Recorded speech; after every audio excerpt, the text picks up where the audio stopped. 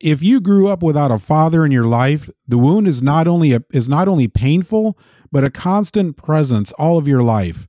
Knowing what to do with that pain can be the difference between becoming a great father or husband and losing it all.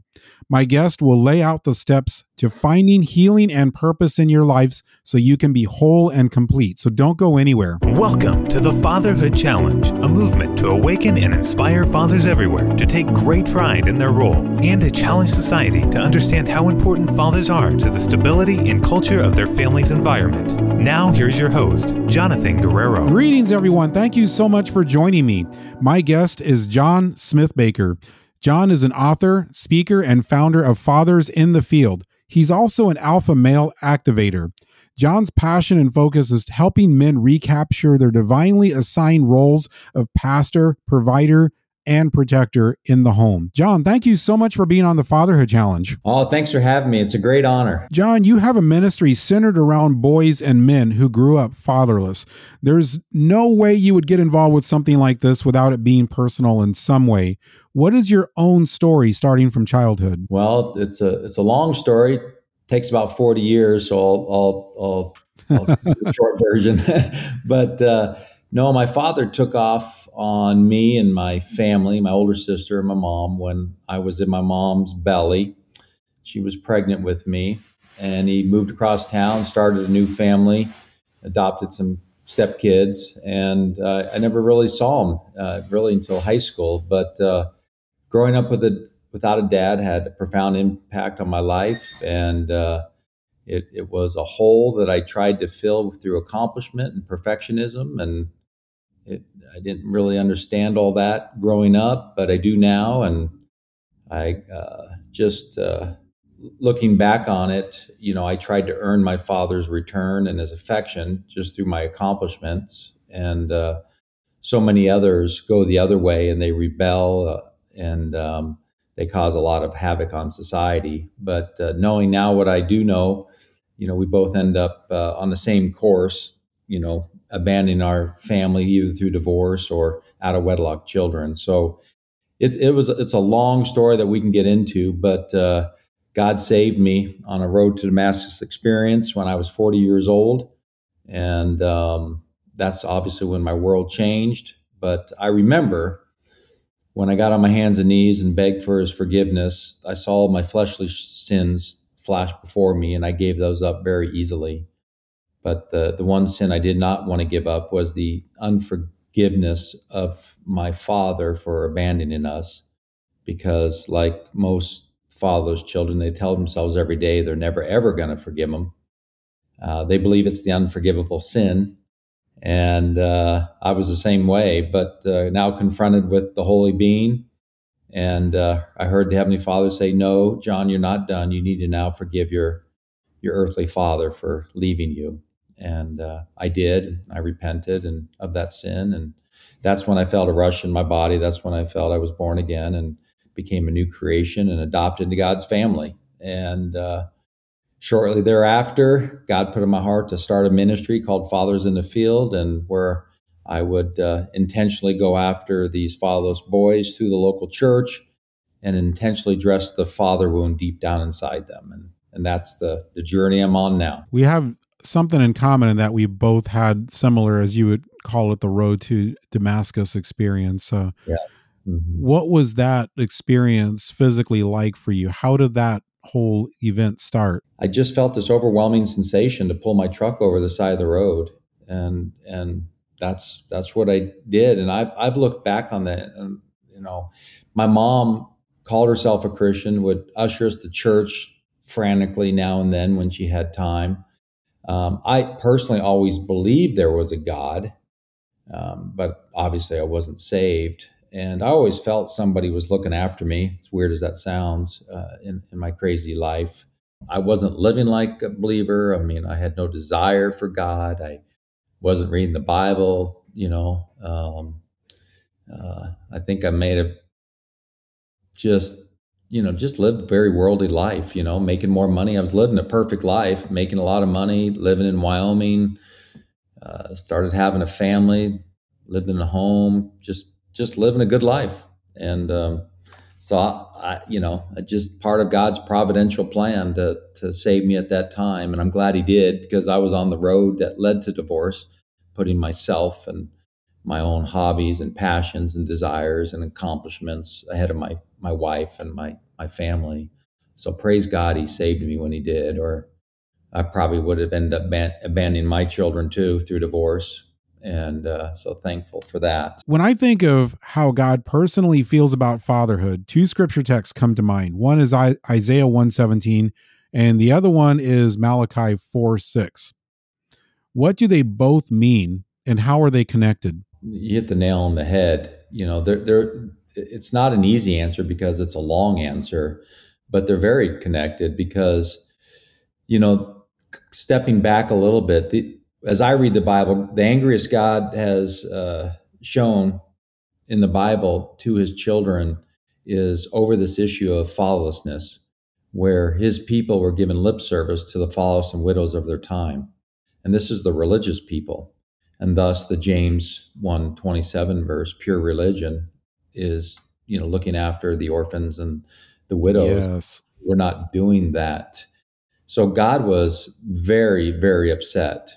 And so, God was seeing this abuse take place, this brokenness, this hurt, corruption. And then at the end of the Old Testament, where God, Malachi, prayed that right before the 400 years of silence, that he prayed that the father's hearts would be turned to their children and the children back to their father. So to me, really, it all points to the father-son relationship is the foundation of the world. Obviously, we know that now as believers with Christ Jesus and the Heavenly Father, and what all that means, and that the men, boys, males have a very God-ordained, glorious purpose and roles. And so when that is shattered, those roles, that relationship shatters, there is severe consequences, always consequences. And that's what's happening with this issue right now. Satan knows what he's doing. The special designed roles by God Almighty himself of being the pastor, provider, and protector. That is a male role, a man's role, and it's not a woman's role. And we are supposed to lead the church. We're supposed to lead our families. We have headship even before the fall. And God has a plan. And it doesn't mean he doesn't love both women and men the same and equally and all that. And he's given them wonderful roles as well. But we are complementary in his design. And to raise a healthy, stable, God-honoring child takes both the male and the female, the masculinity and the nurturing, to grow a soul. And when either one is missing, the child pays the price. And that's what happens in fatherlessness. And it's broken spiritually, emotionally, physically, practically, and all those things. It is the devastation beyond devastation. And I think the devil knows that.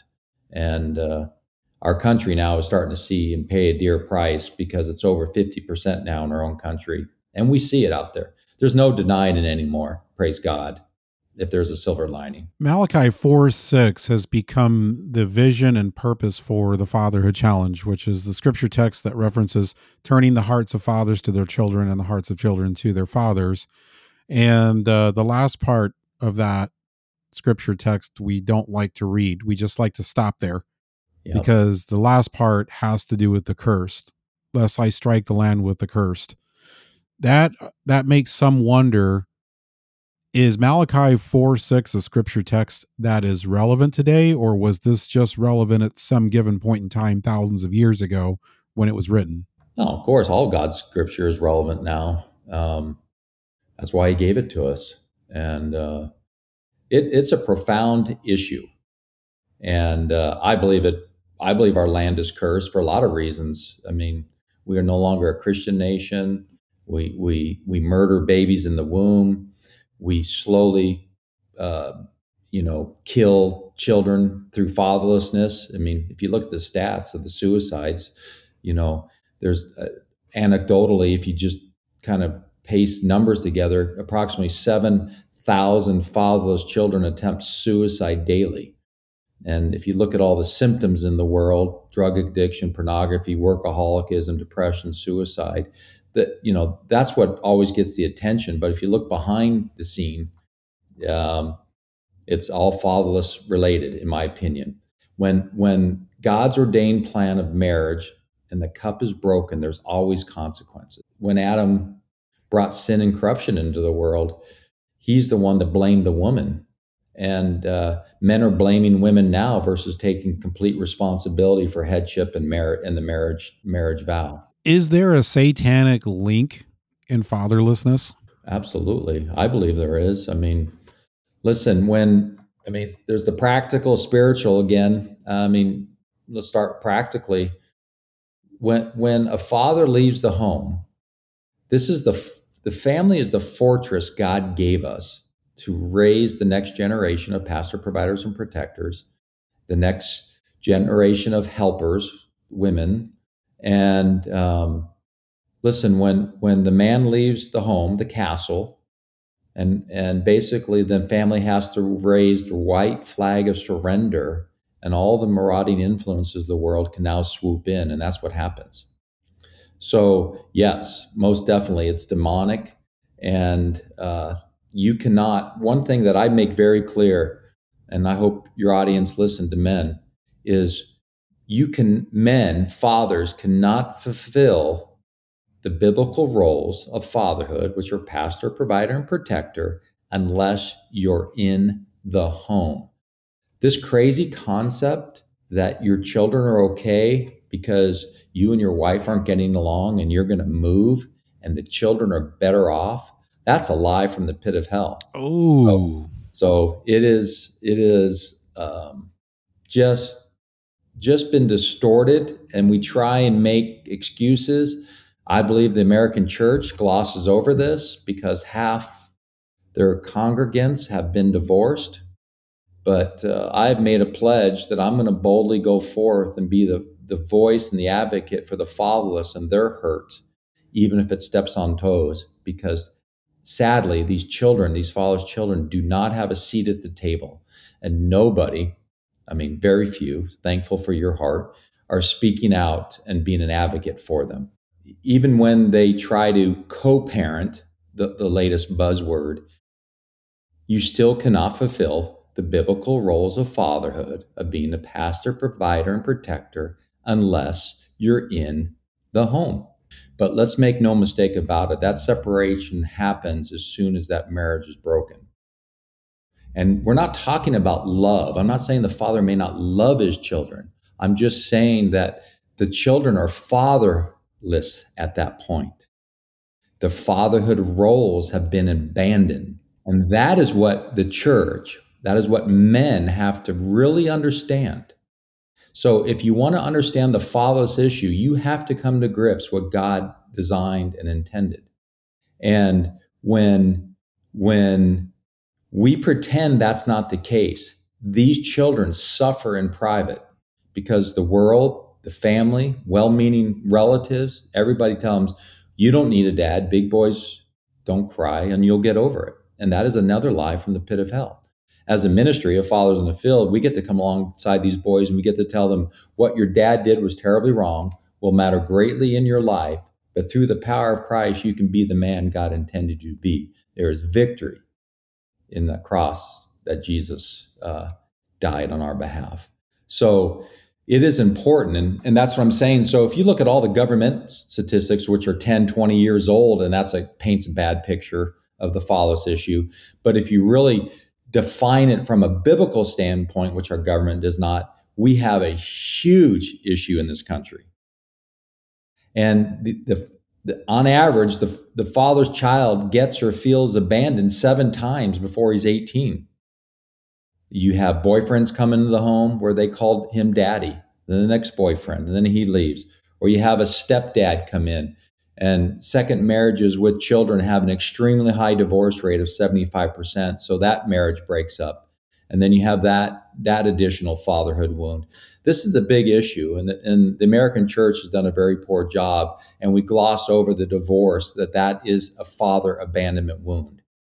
And it's something that has to be addressed, and it's a sad state of affairs. I'd like to pause and thank our proud sponsor of the Fatherhood Challenge, Zencastr. If you've thought about podcasting before and realized that you need a lot of different tools and services, those days are over. With Zencastr's all-in-one podcast production platform, you can create your podcast all in one place and distribute to Spotify, Apple, and other major destinations. But the reason I personally use and trust them with the production of this syndicated radio program is their professional broadcast quality sound. There is no better time than now to start your podcast using Zencastr for all your needs.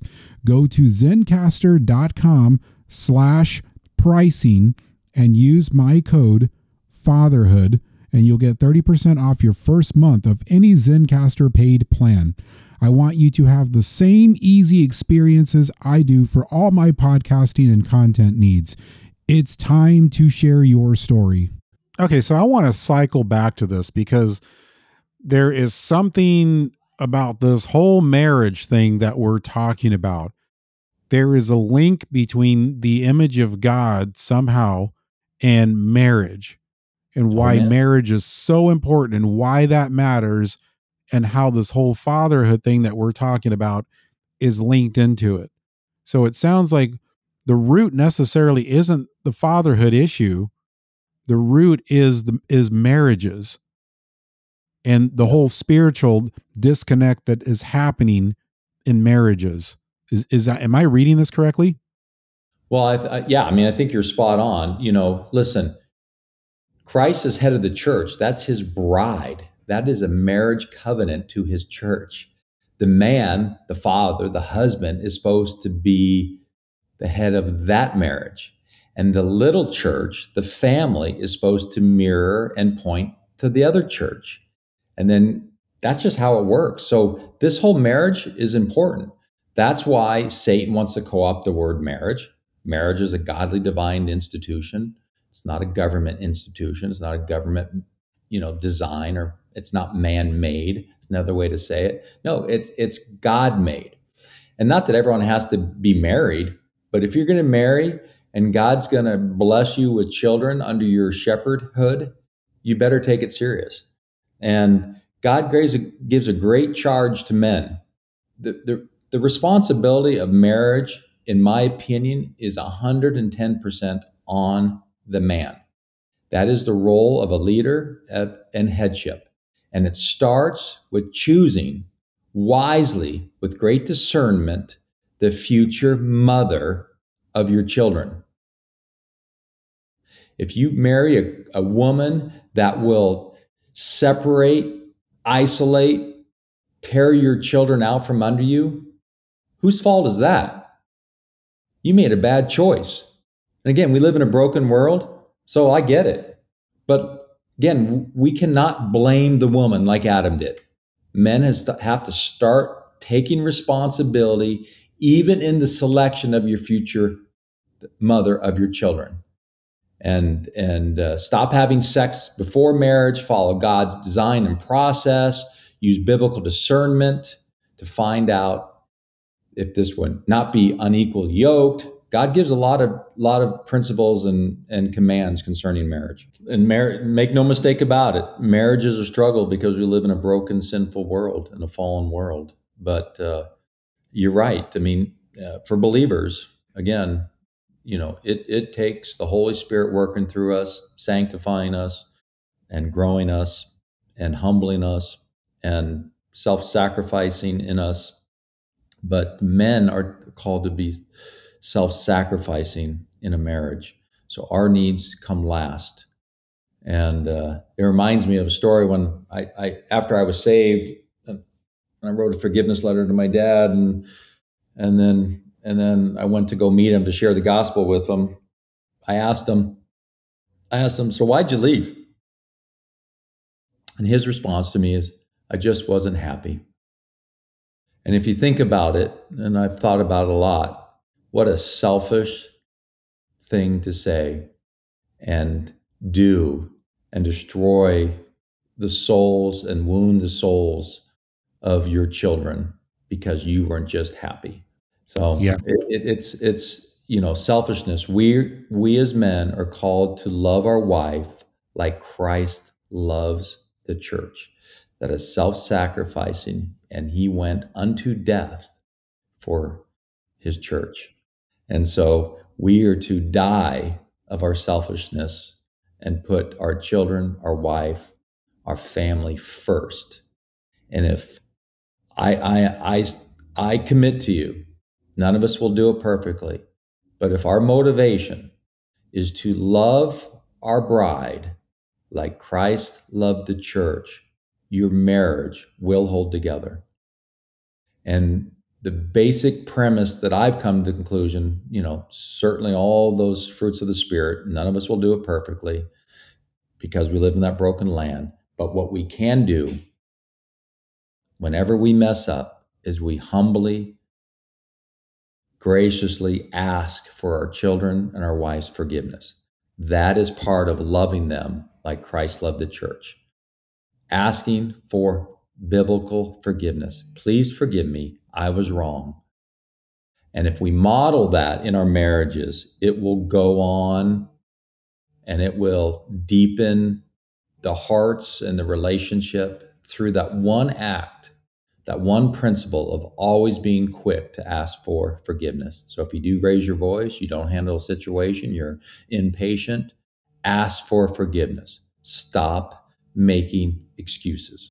So joy, part of the Holy Spirit's ministry is to grow us in God's truth. And James says that the way we ask, way we find joy is through God's truth. So this whole culture, this whole society is based on feelings. And these feelings lie to us all the time. Because we feel we're unhappy, who gives a rip? You made a vow, you made a commitment. Your feelings have nothing to do with your commitment. Read God's word. Your yes is supposed to be yes and your no is supposed to be no. So our commitments, God's words and truth, combined with the Holy Spirit growing us, helping us learn, helping us deeply understand God's truth, that the only place that's found is in the Bible. That's how we find joy. If we understand every trial, every situation is a sovereign act of God's providence, we find joy. What are you teaching me here? He puts us in stressful situations to teach us patience and joy through those trials. So it's part of the sanctification process. Instead of trying to live a perfect life, what we should be doing is understanding what a perfect life would look like, and we are never going to measure up to it.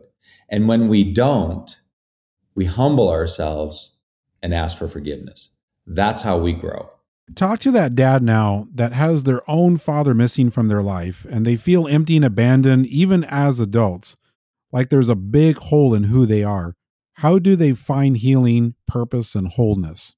The way to heal your father wound deep inside you, where you may feel it's the unforgivable sin, or you may lie to yourself and say you've moved on, it didn't really matter, it made me the man I am today, all those worldly expressions, it's a lie.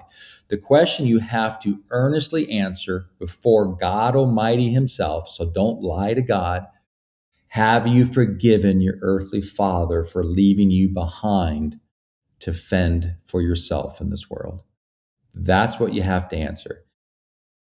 I've run across so many men who were fatherless boys that have not, and they need to.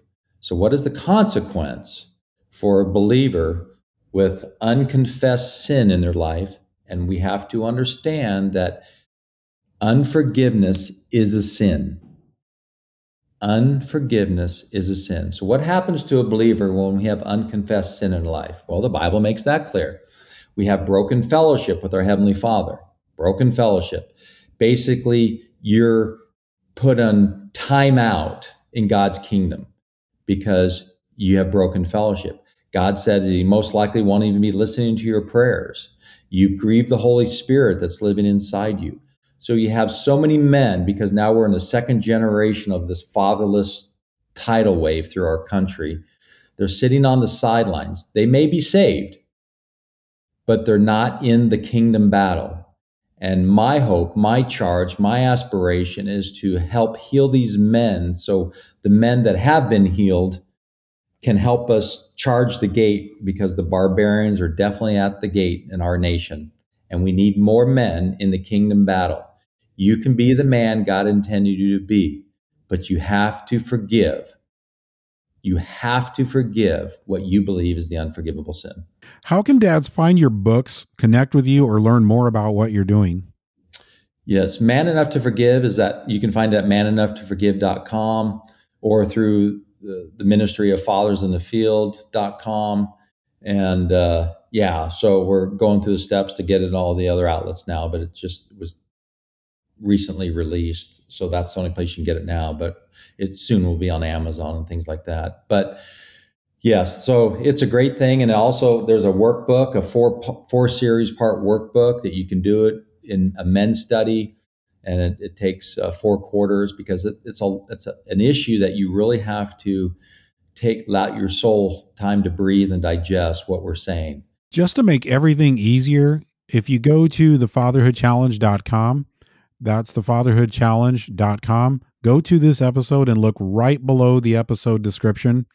Everything, all the links and everything that John's mentioned, I will have it posted there, so you can just click on it and it will take you right to that resource. And John, as we close, what is your challenge to dads listening now? Listen, you matter. You matter more than you think. Okay? You matter in the lives of souls who are made in God's image. So I would say for dads, you have a God-designed role. Do not bail on it. Do not quit on it. Do not pretend you can do it from outside the home. But listen, men, God made you for a glorious reason. Stand up straight. Put your shoulders back. None of us are perfect. Don't live in the shame of your past. You are redeemed souls. God took your burden and your shame. You can live in victory. Show your scars with a joy of thanksgiving. But be the man God intended you to be. Be the shepherd. Be the pastor, provider, and protector of your family. Love your wife like Christ loved the church. And you will not do it perfectly, but you know the standard. And when you don't, which we all don't, be quick to ask for forgiveness and say, God, help me grow. Holy Spirit, like you said, Holy Spirit, help me on this journey. But I will not abandon my post that I made a vow. I will not blame the woman, but I will take responsibility. I will be held account, because children are a blessing, marriage is a blessing, and God made you men for a glorious purpose. Don't shy away from it. Lean into it. John, this has been an absolutely needed conversation and welcomed. Thank you so much for being on the Fatherhood Challenge. Thank you, brother. Thank you for your heart to get the word out. Thank you for what you do for the fatherless and being an advocate for them. May God have mercy on us and our nation on this issue. The tsunami is on its way. We better get our act together in our homes and our church. Pastor Greg Laurie says it best. Our families can survive without the nation, but our nation cannot survive without the families. Thank you for listening to this episode of the Fatherhood Challenge. If you would like to contact us, listen to other episodes, find any resource mentioned in this program, or find out more information about the Fatherhood Challenge, please visit thefatherhoodchallenge.com. That's thefatherhoodchallenge.com.